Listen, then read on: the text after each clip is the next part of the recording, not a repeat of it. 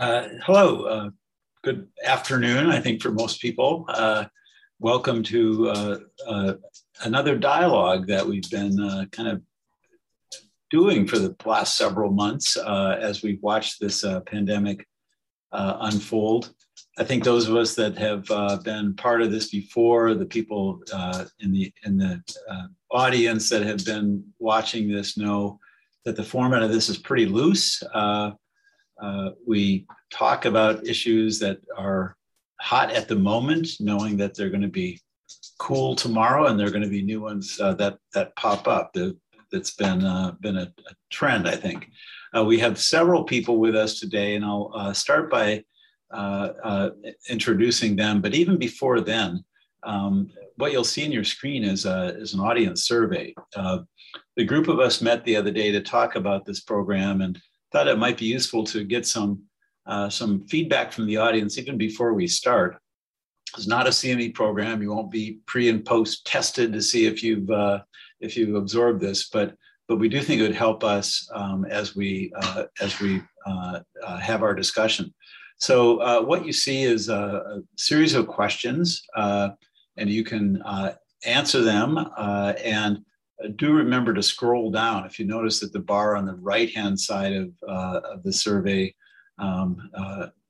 is a scroll bar. And so go ahead and finish that. And while you do that, and this should not be hard for you, it's kind of, do you plan to get the fourth dose, et cetera? Let me just mention the people that are joining us today to engage in this discussion. Two of them are old friends to this format, Peter Chin Hong from UCSF, where I have been associated, Bonnie Maldonado from Stanford University, just down the interstate, and Mike Saag joining us from the University of Alabama, Birmingham. Those that have been part of this before know that Carlos Del Rio, another very familiar person, has been part of this. Carlos was kind of caught in a travel issue today, and so Mike very graciously agreed to step in his place. So welcome to the three panelists, and you'll get a chance to meet them in person in just a second. So we have the results that you have up here. I'm going to just kind of mention them in passing, but then I want us to be able to spend some more time actually talking about them. Do you plan to receive a fourth dose? If so, when do you want to imagine getting it? What about pediatric populations? And what is kind of some of your risk yourselves, your age group and others? And we can go into other questions as we go along. So welcome to the panel, and Mike, especially thanks for stepping in.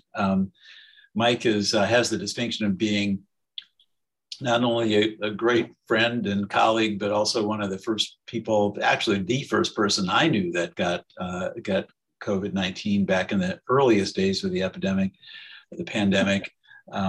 Survived. I don't think has long COVID. At least his brain fog has cleared a little bit. So welcome, Mike, and thanks. Bonnie is a professor at Stanford, is a pediatric ID person, has been very involved in a number of the pediatric protocols. I do want us to dig into that today, Bonnie, because I think we all know it's been quite a mess in terms of the data and kind of the decision-making process. And then Peter Chin Hong is an adult ID person from UCSF. His specialty has really been transplant, infectious disease, and so lots of immunology, and a great person to talk to us not only about vaccines and some of those issues, but also has been involved in the direct treatment of COVID-19 patients and has a real expertise in the treatment of the virus. And I think one of the other directions that I want us to be able to talk about today is where we stand with treatment. What do we see going forward as this whole thing continues to play out? So lots of me talking, lots of background. somebody talked to me about the BA.2 variant. Where did this come from, and why? Anyone want to jump in on that? I think Mike and I we can all talk, but let me just say that right. I do phylogenetic sequencing for a living. Before COVID, I've done a lot of work in eradication of polio. So a lot of my work was in environmental surveillance and transmission of polioviruses. So we already had NIH funding to look at phylogenetic sequencing transmission patterns of polio, and have been trying to look at COVID as well here in our BSL-3 facility. So, all of us have been tracking on NextStrain and GSA websites, the different strains. And I think all of you, I hope, have seen that picture of the Omicron genetic sequence, which is why I think people are so concerned. And it also may give us some hints as to where it came from and where we might be headed. So as you can see on the genetic sequencing, these are all essentially descendants of the parent, the ancestral strain, essentially all of them. So some variability over time, as we would expect, but Omicron just popped up last November, seemingly from a remnant of something from 2020. So that's what's really concerning. And it does appear, we don't know this for sure. We don't have the book and the band played on with patient zero, but not yet. Yeah, that's right. We may have a patient zero somewhere. I'm not that we want to blame anybody. It was no one's fault, but this virus probably arose within an individual or a series of closely related individuals, because those mutations that we see that are unique to Omicron just don't have any. The most recent common ancestor is, about 2 years ago. So this is the concern that many of us had for a while, given, Peter, you may have some comments about the immunocompromised population and whether that can, give rise to these strains. We don't usually look at, for example, RSV or flu or other strains that are chronically shed in these patients. And perhaps this is what happened. Because there was some speculation early on that may have been part of the source of this variant, right? Yeah, well, I think it makes the most sense virologically if you look at the strains. I mean, we don't know yet, and so the question is, will that happen again, or could that happen again? And it's possible. And again, we're kind of at the cutting edge of modeling R-naughts and transmission dynamics at this point. So we have to see what the modeling experts tell us about how these viruses can play out. Great. So a new variant appears. So we had Delta, we had Omicron, now we have this BA.2 variant. It seems to a lay person like me as though we've seen the virus over its last 3 steps become, if anything, more transmissible but less virulent or less aggressive clinically. Is that true? Is that a trend? Would we expect, from what we know about the biology, that's going to continue, so that BA.3 will be even less of a concern clinically? Maybe Peter, do you want to let me toss that to you? Yeah, definitely. I mean, it's a question we get asked all the time, and if you ask a virologist, they say that there's no guarantee that the next variant is going to continue to be more transmissible and less serious, and you can get a mismatch of both. But I think it's also ignoring the soil on which the virus lands. And if the population is getting successive waves of infection and you have vaccination and boosting, you're getting more and more immune as a community. And I think what to me was very compelling was to look at the case of Hong Kong, which hadn't seen the virus a lot from population because of strict border control. And one can say this is the future of China as well. And they are hit so hard. It's like it's March 2020 all over again. And that's really speaking to the fact that we not only think about the virus and virus properties, but we also think about the population. And when you look at the 1918 flu pandemic, there's various theories. Was the population getting more and more immune? Of course, somebody had vaccines then, or was the virus getting less and less virulent? And the answer is probably a little bit of both, or mainly driven by population immunity. And I don't know if Mike or Bonnie, you have anything to add to that. So just as you do that, and Mike, I'll toss it to you. Kind of let's ask whether maybe Denmark was right and just kind of let this thing go, or was it Sweden? I can't remember, back to the early days. Oh no, yeah. That was Sweden and Denmark both did it, but in different ways. But go ahead, Mike. Okay. Mike, go ahead. To me, the take-home point of this BA.2 is that it is much more virulent even than the original, or transmissible, than even the BA.1 or the original Omicron. And I think that's why it's taking over so quick. To me, the key question that we're going to need to watch in the next 3 weeks is what, compared to Europe, where it really has taken off, the enormous spike we had in Omicron was worse here. And did that give us enough local immunity to at least truncate or attenuate the spike that we're likely to see with BA.2? That remains to be seen. Yeah, I absolutely agree with you. And I think that's, in my view, again, who knows, but I think that we either got infected with Omicron or we had vaccine-induced immunity. So right now we're in a sweet spot. I don't know how long that will last, but that's exactly where I think people are feeling cautious. We are doing environmental surveillance around the Bay Area, around the country. We have our own surveillance system here at Stanford that goes up and down the Northern California region, and it's pretty low. We saw little blips after spring break for the students, but not much out there. And just to come back to what Peter said about Hong Kong, remember, they basically flattened the curve, but they never developed population immunity because nobody got vaccinated, or not nobody, but very few people got vaccinated. So again, I like vaccines. That's what I do for a living. We need to get vaccinated. That's my bottom line. And so thanks for opening the door to my next area. So one of the obvious questions, and it was reflected in the questions that we asked the audience to begin with. So here we are. We are watching maybe the beginnings of a surge of BA.2, slower here perhaps than we saw in Europe, but we saw what happened with Omicron, where it just exploded. We have vaccines in our toolkit now.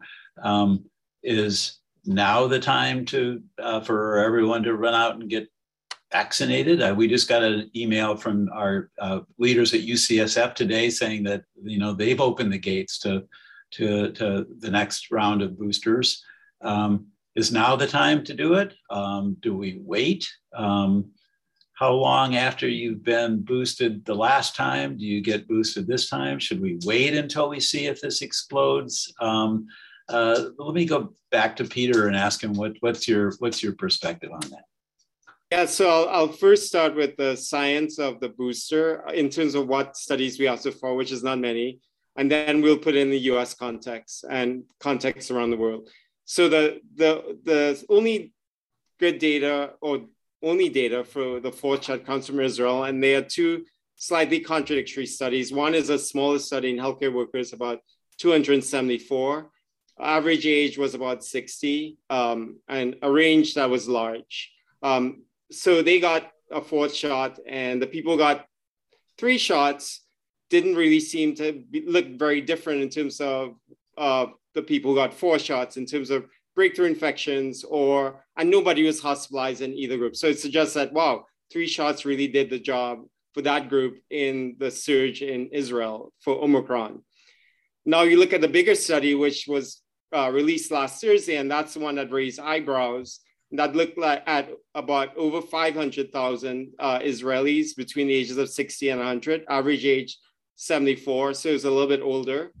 And they looked at people who got 4 shots and 3 shots and who died of or with COVID. We're not really sure, but it looks like 0.03% of people who got 4 shots died, and 0.1% of people who got 3 shots died. So again, the take-home point is, wow, 3 shots is amazing. But if you scale up the sort of difference between the absolute deaths in a smaller country, which is Israel, to a bigger country like the United States, you're talking about potentially thousands of lives. So in the middle of a surge. So that's why it's kind of a nuance and a could recommendation rather than a should recommendation. But going through everything, like my mom is in her late 80s, I would want her to get that shot right now. But, would I go and get the shot right now? I may or may not, but it depends on what my goalpost is. If my goalpost is prevention of serious disease, hospitalization, and death, I think a young healthy 50-year-old wouldn't have to rush out and get it. But if you're a healthcare worker and you don't want to get a breakthrough infection, you wait for the surge, and then you reconstitute your antibodies so that you don't even get a breakthrough, even though I know 3 shots is going to keep me away from the hospital. It's interesting because I'm listening to you and looking at the results from our survey that we conducted early on, and our audience skews to kind of over 50, not exclusively, but quite a number of us are in the audience, and the audience skews to yes, they plan to get a 4th dose, but they're about evenly divided by when they plan. Or when they think they're planning to do that. So I don't know, Bonnie, do you want to comment on that? I don't know if you can see these results as well. Yeah, I saw the results, and that's exactly how I feel. Who knows? Who knows? Yeah. So I think what Peter did is a really great outline of what we know. And I'm frankly waiting with bated breath to hear the FDA VRBPAC discussion next week, because I'm hoping there will be some data that we haven't seen already. I don't know that there will be, but I think the question really has to do with not whether we should get a 4th dose, but when. I'm a little nervous myself because I'm thinking, how long can I wait safely until I get that 4th dose so that I can keep that little boost? The other thing, as we've talked about before on these discussions, is we just had a paper published looking at T-cell responses using an IGRA like assay here at Stanford. And we followed patients that we enrolled in clinical trials who had COVID back in 2020. And we followed them through almost a year. And their T-cell IGRA responses were good for COVID disease infection through 10 months, but after 10 months dropped off. So I do have faith in our immune system, but I don't know how faithful it will be to us in terms of preventing the worst cases. So again, back to what Peter said, if there were really, like over 70, 80, 90 years of age, I think those people should get vaccinated. In pediatrics, for example, we've had families of kids who have really serious underlying conditions, and those children, especially, the ones who are authorized, so those kids 12 and older for sure, if they should definitely get boosted when those are available. And then for the others, I think it's really a risk calculus, and that's unfortunate. Let me ask about pregnant women, Bonnie, because that's the other half of pediatrics. And we've sensed, I think, lately that maybe pregnant women are at quite a bit of excess risk for COVID-19. Should they be high on the list for the 4th dose, even if they're younger? And what about the effect of vaccination in pregnancy on the health of the newborn? Yeah, so that's a great question. And actually, I think ACOG and others have really weighed in. In fact, UCSF was one of the first places to publish data on pregnancy. And it's very clear that pregnant women are in a high-risk group. But that said, we have, during Omicron in particular, we had many pregnant women coming in for labor and delivery who were asymptomatic. So I think this also speaks to the idea of trying to figure out how to build some kind of a biomarker so we can see who's at risk. But it is clear that the risk of preterm deliveries in particular and complications is much higher. And we know that the risk of death is higher for pregnant women. But that was pre-Omicron. I don't know whether that's going to be true now, given that so many people have some kind of immunity. But I think one thing to say, though, as a very foundational piece of this, is that the vaccine is safe. So I don't think that's an issue for vaccinating pregnant women. And the other last thing around babies is there was a large meta-analysis that was done recently looking at many studies, over 1,000 children born to COVID infected women, and the infection rate was in the couple dozens. So very few symptomatic kids. So I don't know whether this will translate out into some kind of weird immune tolerance down the line, but certainly the children don't look like they're affected. And NICHD has put in quite a substantial amount of resources to following children over time and pregnant women. Great. Mike, I started out by saying, commenting on your own infection, and I know there's been quite a bit of discussion, I think maybe even more in the last few weeks, about the results of prior infection, the effects of that on immunity.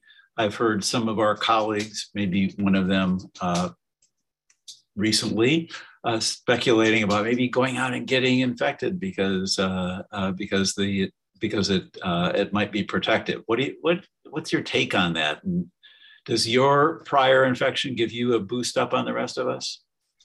Well, I think it so does, to speak, to a degree, yeah. But I think there's a huge gap in knowledge, because a lot of the work that Peter quoted, I'm not sure about the T-cell work that Bonnie just said, but most of it's looking at the pure vaccinated group, occasionally at patients who had infection for sure, but that infection followed by vaccination is kind of a void in data. That said, and I'll speak terribly anecdotally here, but the point is that when I had it, I volunteered for research from day one, and this goes back to March of 2020, and followed out, and I had a robust immune response on every level, such that when I got my vaccine in December of 20, I had this huge amnestic sort of response. It was enormous.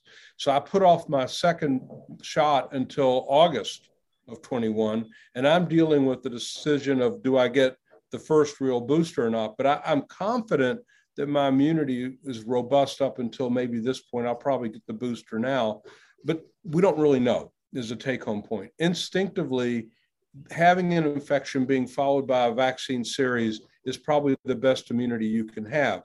That said, nobody should ever get this disease solely for the purpose of immunity, because you just don't know what it's going to do. Based on what I went through, I wouldn't want to ever go through this again. And I think it's obvious that we don't yet know everything about long COVID as well. So, or the risk of transmission. So, Peter, what's your take on this discussion? Yeah, so I agree with Mike completely, and I think that even though you wouldn't want to go ahead and get it intentionally for multiple reasons, and I'm lucky so far I haven't, the people who do get it do have this hybrid immunity that people are talking about. That's the holy grail. When you look at all the objective measures, it seems to perform the best. But, and whether or not getting it naturally as well, or in the community plus vaccines counts as a shot itself, probably true. I think most people are considering it like a shot. The problem with, and this is true until Omicron, the problem with Omicron is, for those who are asymptomatic or have mild infection, the question is, not whether or not you would get a response, which probably you might, but what's the level of antibodies you get? And again, that comes to a question of not solely relying on infection acquired naturally to give you take you across the finish line. And there's good data from the early months showing that the more severe you've had disease, the higher the level of antibodies, like people in the ICU, et cetera, versus people in the community. So putting all of those things together, again, with BA.1, BA.2, more transmissible, but if asymptomatic, we don't really know what's the number of antibodies and immune response you're getting, the magnitude, but certainly I would count it as a shot. So let me just remind the audience that there's a Q&A function on Zoom, and we'll try to keep track of the questions that the audience is generating. We want this to be useful for you, and that's one way to do it. And Peter, given your own expertise, a question from somebody who's HIV positive, 35 years old, and got a new liver just before the pandemic started. What should he be thinking, or he or she be thinking? And should he or she go back to work in the clinic? No, those are great questions. They're very pertinent. So I think for new transplant patients now, we're actually within the first 3 months or so, or even early on, trying to, if they hadn't gotten immunized before, we are offering them long-acting monoclonal antibodies, Evusheld, because we're not convinced, say you're coming in unvaccinated, unexposed, you're being hit hard, you're probably not going to develop antibody response for several months. But now we have long-acting monoclonals like Evusheld, although we have to increase the dose with Omicron. We can give it to you temporarily and then give you the vaccine series after. Now, if you're coming in to transplant, and you got the transplant a while ago, the question is, have you responded to the vaccine or not? And by the studies, 50% of people in certain high immune suppression groups haven't. So rituximab, transplant, allo-BMTs, et cetera. And those people, anecdotally, even though no national guidance, a lot of people are checking. Well, first of all, you go up to date on your vaccines. But you're also eligible for Evusheld. But the question is, do you go up for the Evusheld or not? And, and this is where the art comes in. So a lot of people in practice are checking, spike protein antibodies and seeing what that is. So it can help guide whether or not you would get a long-acting monoclonal antibody. So say somebody like Colin Powell, for example, he has multiple myeloma, plasma cells completely shut down, never making any antibodies. So he can get like a zillion shots and he probably wouldn't respond. In that case, he would really benefit from something like monoclonal antibody. So it all depends on the situation. It's very nuanced, but I think the multiple shots increases the probability of you getting a response as an average transplant person. And we know that in hepatitis B shots in transplant patients and in HIV, sometimes you don't respond with the regular 3. So in practice, we give you one and check your antibodies, another one. So that and there's literature to support this, that some people need 4 or 5 shots. Yeah, and just so I used to run a congenital hypogammaglobulinemia clinic when I was a fellow, and those poor children. It's a pretty rare immunodeficiency, but those children essentially had no B cells or non-functional, and really we had to, they were sustained on regular antibody. So I think the downside is, not a big one, and I think if you want to monitor with antibodies, I think that's reasonable. I wanted to point out one really quick thing. There were studies now looking at antibody levels, neutralizing as well as non-neutralizing antibody levels and severity of disease. And it's true, you do get big spikes, but they come down fast too. So you have to be really careful with interpreting antibody data because it doesn't really mean protection. It may not. This is, Bonnie, that's an area I wanted us to wander about in a second. So we've heard some discussion, I wouldn't exactly say controversy, but some discussion about antibodies versus cellular immunity. Which is more important? Which can you measure? Kind of, can you absolutely say, forget about antibodies and rely on cellular immunity? We've heard that perspective. Others, that pretty religiously follow the antibody levels. Thoughts on that and where we should be going? Well, so, I've studied T and B cell immunity in children, so it's a little different, but it's easier in some ways because if you have these congenital defects where you block one line or another, it's easier to look at the extremes. So it depends on the virus. So if for measles, for example, T cell immunity is absolutely critical. If you have no T cells, you will die from measles disease, even if you have if you have B cells. For polio, B cells seem to be enough. It's clear right now that B cell immunity is very good at preventing infection for SARS-CoV-2. The question is, what does T cell immunity do? And I don't think we really have a good handle on that yet. I mean, there's lots of studies, and we do know that they play a role, but it's not going to be quite so straightforward as, say, measles or polio on the other hand. And so I think we're just going to have to see. But I do think I don't know what Mike and Peter think, but I think it's a combination. Neutralizing antibodies is critical, and T cells are probably important too, but there's so many different kinds of T cell responses. We don't know which ones to measure. I wouldn't go down that path. Thanks. So one of the things I love about these is I get to look at the at the at the questions and look for friends, and I see a couple already. So one of my friends who happens to be over 80, Merv Silverman, who is a hero from the HIV epidemic, asks for those people that are over 80 thinking about the next booster, why not wait a little bit longer and see what happens with this possible surge? If it looks like it's really happening, then get a booster versus doing it now. We already talked about that a little bit, but Mike, do you want to comment for Merv? Sure. Hi, Merv. I would say that, to me, the intensity with which we should look to get that fourth shot is like a grayscale. And as we get over the age of 60 or 70, I think it starts to turn darker gray. So I would encourage, we don't know what it's going to do, and we're really not trying to prevent infection. We're trying to prevent badness. We're trying to prevent people from going in the ICU. So I'd go ahead and get that shot now, Merv, unless if you had encountered Omicron in January, let's say, you could probably count that as a quasi booster and put it off to May or June or something like that. But I don't want to see you or anybody else get real sick with this. And that's what I think we're talking about here, moving on into the future. So a question that came up in my email today, and I see it, two people on the Q&A, including Bill Owen, who is another hero of the HIV epidemic. People are saying, okay, now we have, right now we already have Pfizer and Moderna.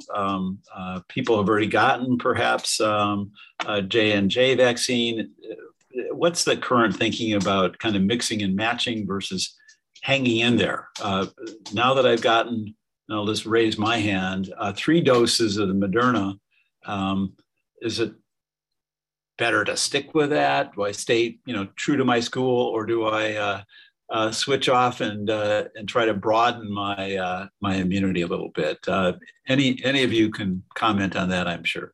Well, there was a study out of NIH back in October-ish that showed that there was some value to switching, and just that plus instinctively giving the immune system another look at a little bit of a different variant of sorts, this time a vaccine variant, if you will, I think makes sense. So if you've gotten 3 doses of Pfizer, you're going to get a 4th, get the Moderna. It's important to remember that that booster of Moderna ought to be the 50 microgram, not the full, what we used to use in the original series of 100 micrograms. So make sure you're getting that.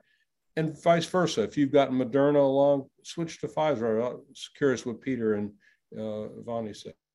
Yeah, absolutely. That NIH study, I would love to see an update of that was presented at one of the VRPAC meetings in October, and it was about 50.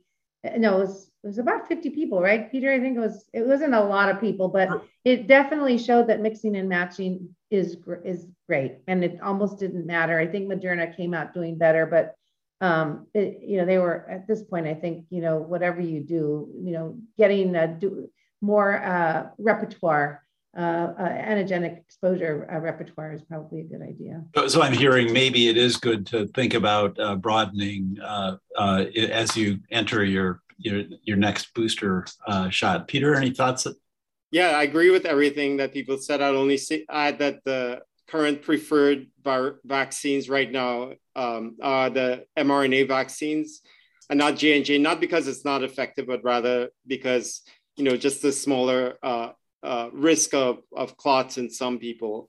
That's why they prefer the mRNA. But there are also, interestingly, going to be 2 other vaccines in the pipeline if people want to really mix and match, like a chocolate variety box. The Novavax, which I really like just because it's similar to the traditional vaccines, like a subprotein vaccine, and the GSK Sanofi vaccine, which actually looks to perform really well. So a lot of things still happening. And the reason why those vaccines are important is because some people there are really few people who had like terrible not serious side effects, but like the ones that they couldn't take anymore. And some people even got rash. They wanted to, sometimes some of them wanted to just wait for another vaccine type. So that's why I mentioned that. So another question from the group has to do with the efforts that are underway now to create specific Omicron vaccines. Is that something that people should watch for? Is that something that we should be trying to get, or is the current approach adequate? Anybody? Yeah, so those vaccines are in trials now. So there is a Delta Omicron variant that's being looked at least two. There have been a number of oral vaccines, nasal vaccines. The orals have not done so well, mostly, not sure why. We haven't seen the data, but they didn't really do well. I think one was in Israel, and I forget, the other one was in India, I think. But yeah, so I think we should watch them, but I think we should still make sure people just get the vaccine that they have right now. And I do think, somebody mentioned, what's the next stage? Or should we be calling these boosters? I think semantics are important for the public, for sure. And I do think we're headed into a period where we're not going to call these boosters anymore. We may wind up with, if you think about the 1918 flu, for example, the flu that we see now, the H1N1 that we see now, is a direct descendant of that flu. So this virus may be around for a long time, and hopefully it'll just turn into a cold virus that doesn't kill 1% of the population. Yeah, but it's not going. Yeah, it won't happen. I don't think it's going to happen in the next year. Maybe one day we'll have a sorority or fraternity vaccine that's called Omicron Delta Gamma. Something like that. I think we could already do it, Mike, don't you think? One of the things that I heard earlier is from one of you is some of the language that we hear, the communications, and I think we've all, in watching this whole pandemic, been struck by sometimes the bizarre communications that happen, And Bonnie, maybe I'll toss this to you to start with, but guidance from the CDC now seems to be less should and more could, or you might versus you must. Talk a little bit about the state of the art of communications in this whole field, because I think people maybe are understandably getting confused.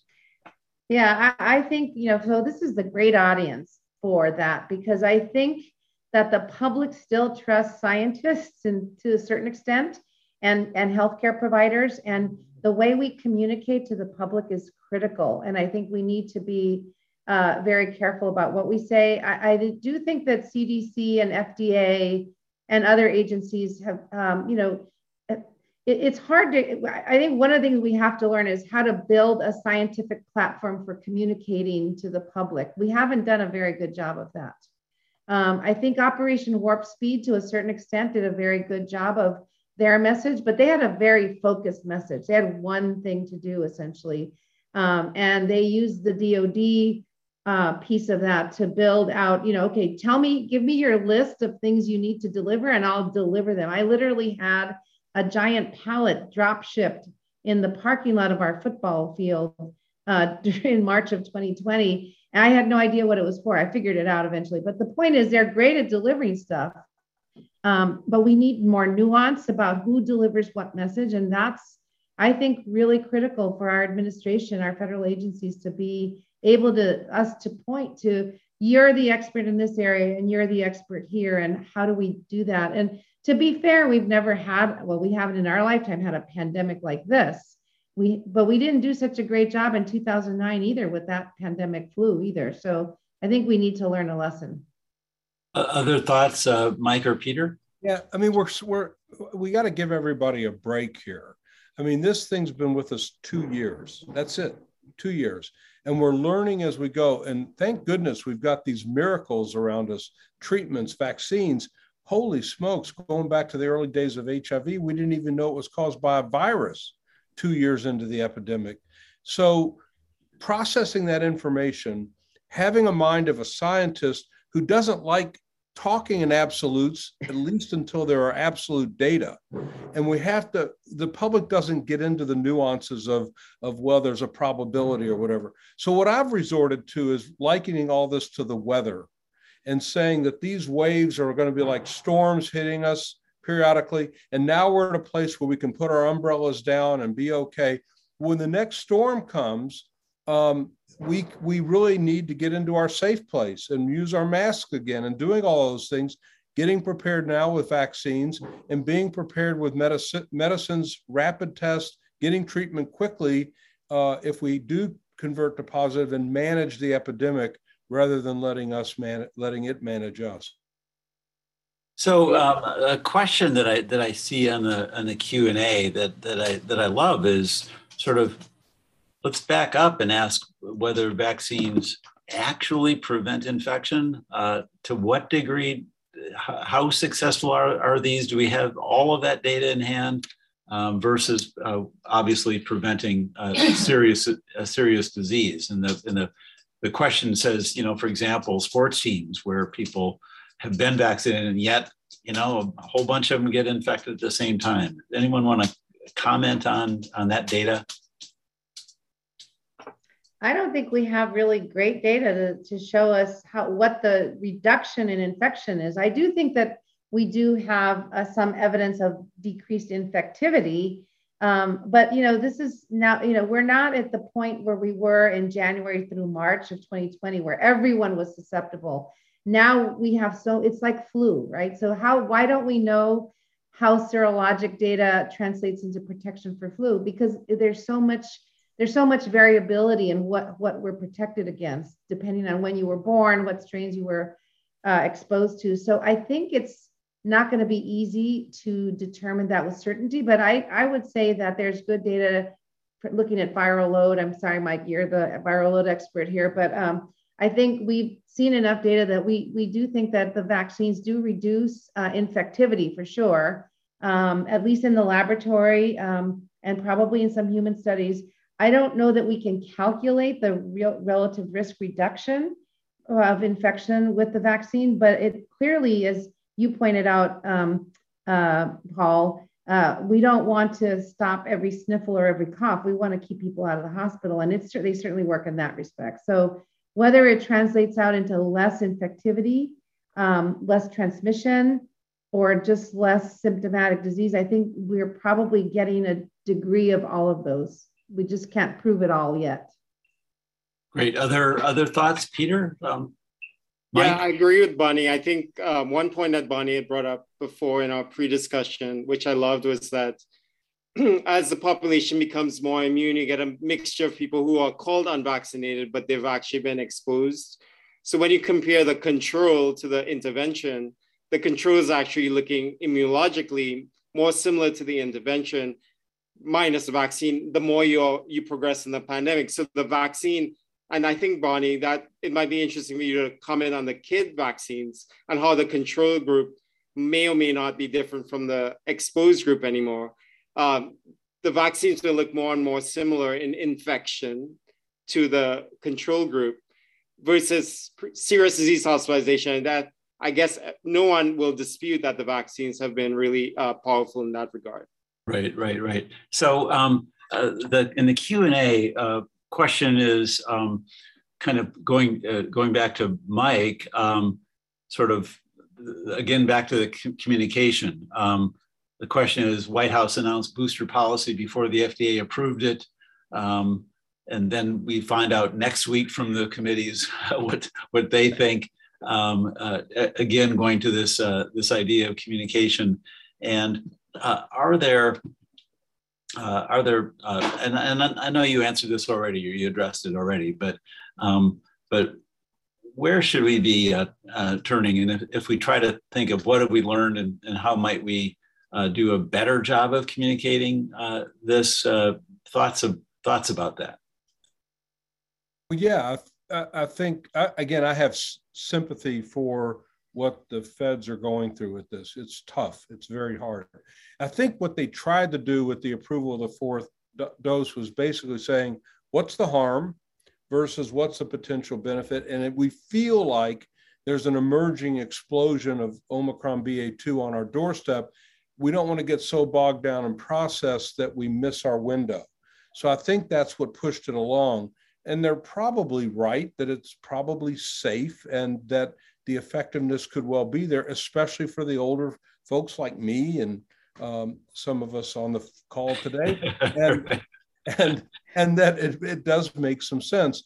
But on the other hand, process matters, especially when you have controversial things. So I think maybe a lesson learned here was, we should have just had the group meet and not created the impression like we're railroading this. But at the end of the day, they'll meet. I think they'll have the same conclusion, but it takes a couple hits in terms of credibility. And it was nice to see your dog behind you there, Mike. It's always a great thing. I couldn't tell if it was a cat or a dog at first, but we've gotten to watch each other's animals over the time of this. Bonnie, just something that's totally non-controversial. Maybe you want to address a little bit is, what do we know about pediatric vaccination? Not controversial at all.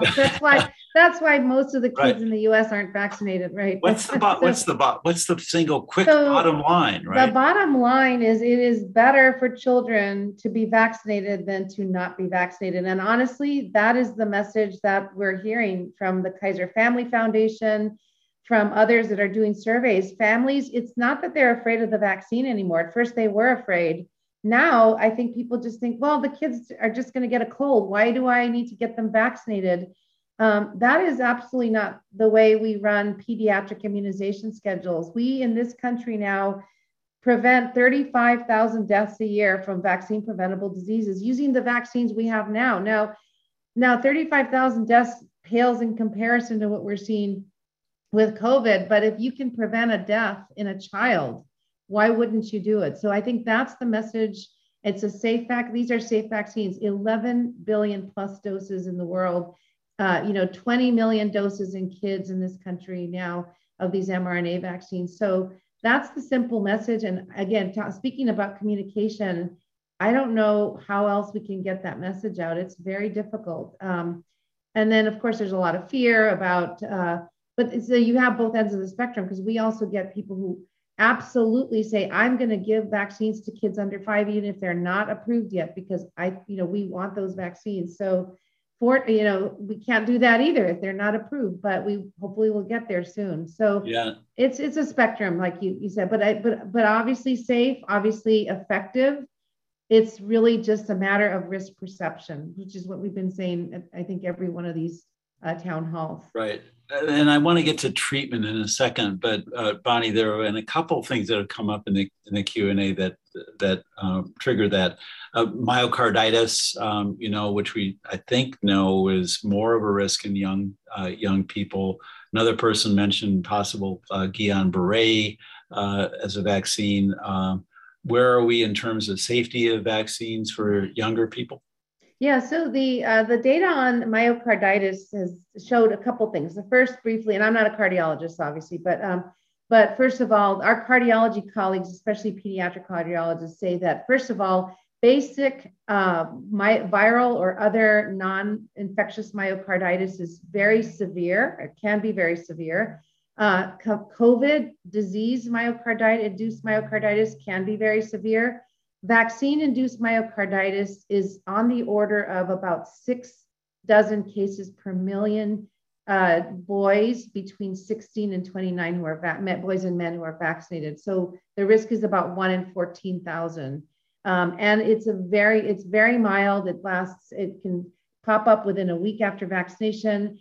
Many of these kids have chest pain or shortness of breath, but they resolve very rapidly. And the long-term follow-up has been great. In the adult data from MMWR about a month ago, there have been 36 cases reported among about a third of a million cases that are really rare. So pretty rare. That's the major risk. I think there are other things, but they're not. GBS has not had a big signal, and Nikki Klein at Northern California Kaiser has shown that as well. Great, Peter.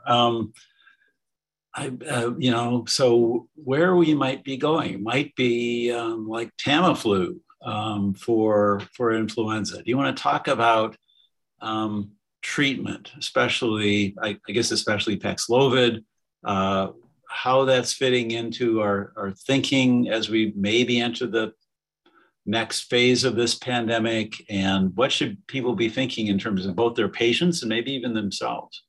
Yeah, so great question. I think we're moving, like much of drug development, from the hospital into the community, try to get people earlier.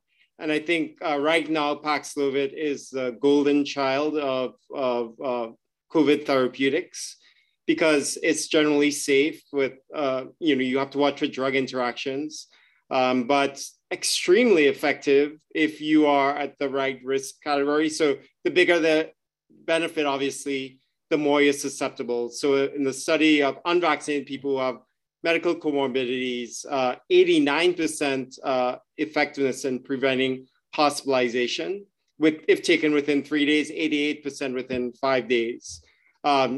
So really great. The problem is right now, initially not enough, but now more because people aren't, getting COVID right now in a lull.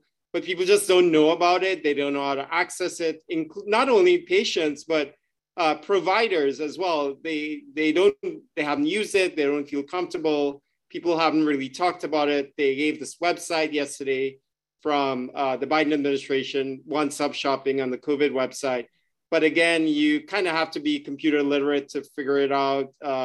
Doesn't work as well on your phone versus the website on their computer. So it's very clunky. So to get the test and treat, which was again modeled after HIV for Paxlovid being the model, you have to do a lot more systems work, work with pharmacies. Somebody still has to prescribe it.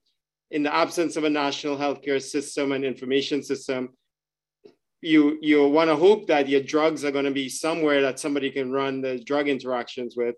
And all of this has to be done within 3 days after you get the diagnosis, prescription, get the treatment, take it. But if you do all that choreography, you can have a big bang for the buck. So that's the treatment. For the prevention, I think a lot of people are studying now, well, not a lot, but they're studying now using it for post-exposure prophylaxis and high-risk exposures like households, et cetera. I predict that will be positive. And you're right, Paul, it will eventually be like a Tamiflu situation. The molnupiravir, only 30%, that's a Merck drug, but it's still 30% is better than nothing. So if you still had a choice, you'd probably still want to have access to that if there's short supply of the other. And alternatives are remdesivir for 3 days, but you need an IV.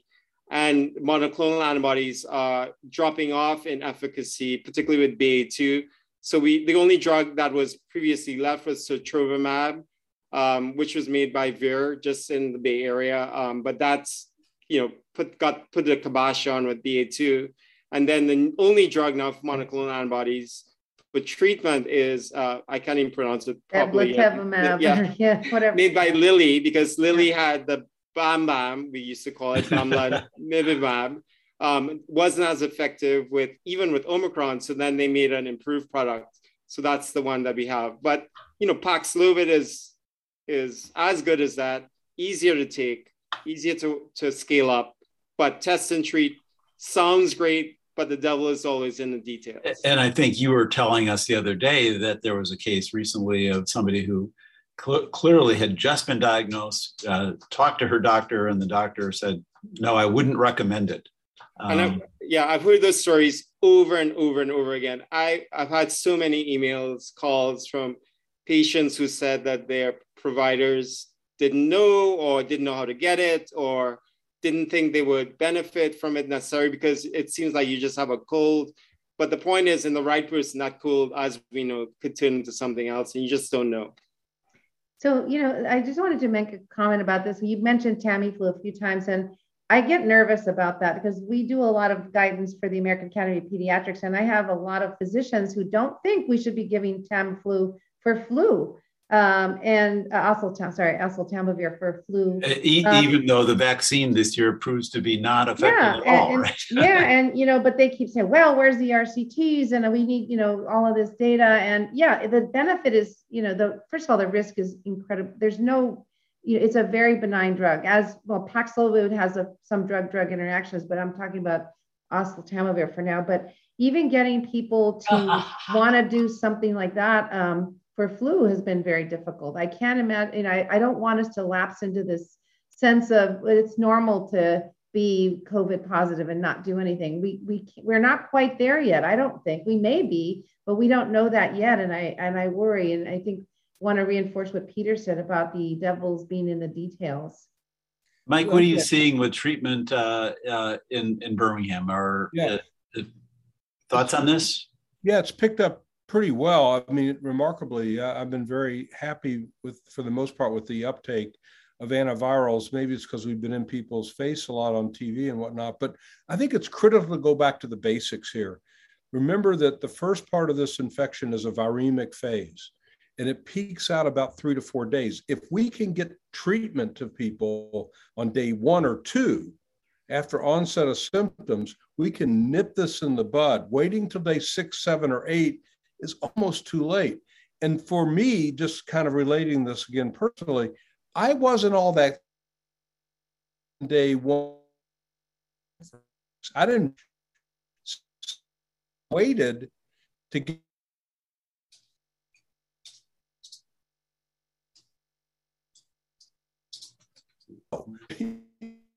Seeing my connection here.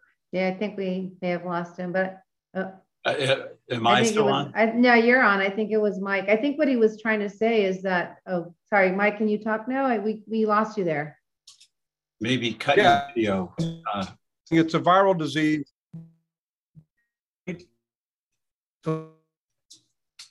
With a cold, go and give it now and don't wait. Yep, agree.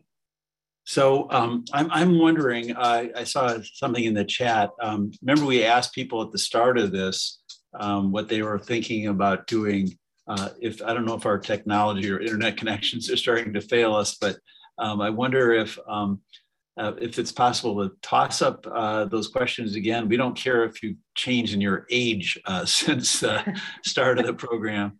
But I think in terms of your inclination to get the next dose, have we changed any minds here, or are we still about as divided as we were to begin with? So here we are again. So here is the audience survey. Do you plan to get a 4th dose? When? Why don't we? And then pediatrics. I think that would be an important one to ask again. So if people can answer that really quickly. And if I can see the results, I'll try to remember what we had at the start of the program. We only have a few minutes left. I would say, just in anticipation of closing the program, that it's been a great discussion, as always, and certainly a lot of questions still remain. It's been great seeing all the participation from the audience. Sorry if I didn't mention all of my friends that I see on the list, but we appreciate you all being here. So here it is again. So this is the new response. So it looks to me, I'm not going to try to quote numbers, but it looks to me like we've definitely seen a swing in terms of people that plan to get the 4th dose. I'll raise my hand for that as well. And in terms of when people are thinking about getting it, I'm eyeballing that to say, still about as divided as it was. And I think some of the discussion that we heard was, and this was kind of going back to Merv Silverman's question, maybe as we watch the next wave come, maybe we want to wait a little bit versus jumping on it so that we're ready when it does come, if it does come. And then Bonnie, for the pediatrics, I don't remember the data from the start, but unfortunately, the way the question was, you could only answer one. Okay. And it was but I think it was helpful that people did pick 5 to 12-year-olds as the most important group right now, given that that's the group with the lowest rate of vaccination. 70% of 12 and older are vaccinated, and only about 25% of 5 to 12-year-olds are. So that is the group that needs to be vaccinated now the most. Yeah. So well, sorry about guys, thanks so much. We've covered, I think, quite a bit of ground in our dialogue today, and mostly thank the people for being on the panel, and for the people in the audience for giving us your questions and feedback. It's been great. Sorry if I didn't get to everything, but also thanks to the staff at ISUSA, who, as usual, have done a spectacular job of putting this all together. And stay tuned for the upcoming programs that the organization has. So thanks again.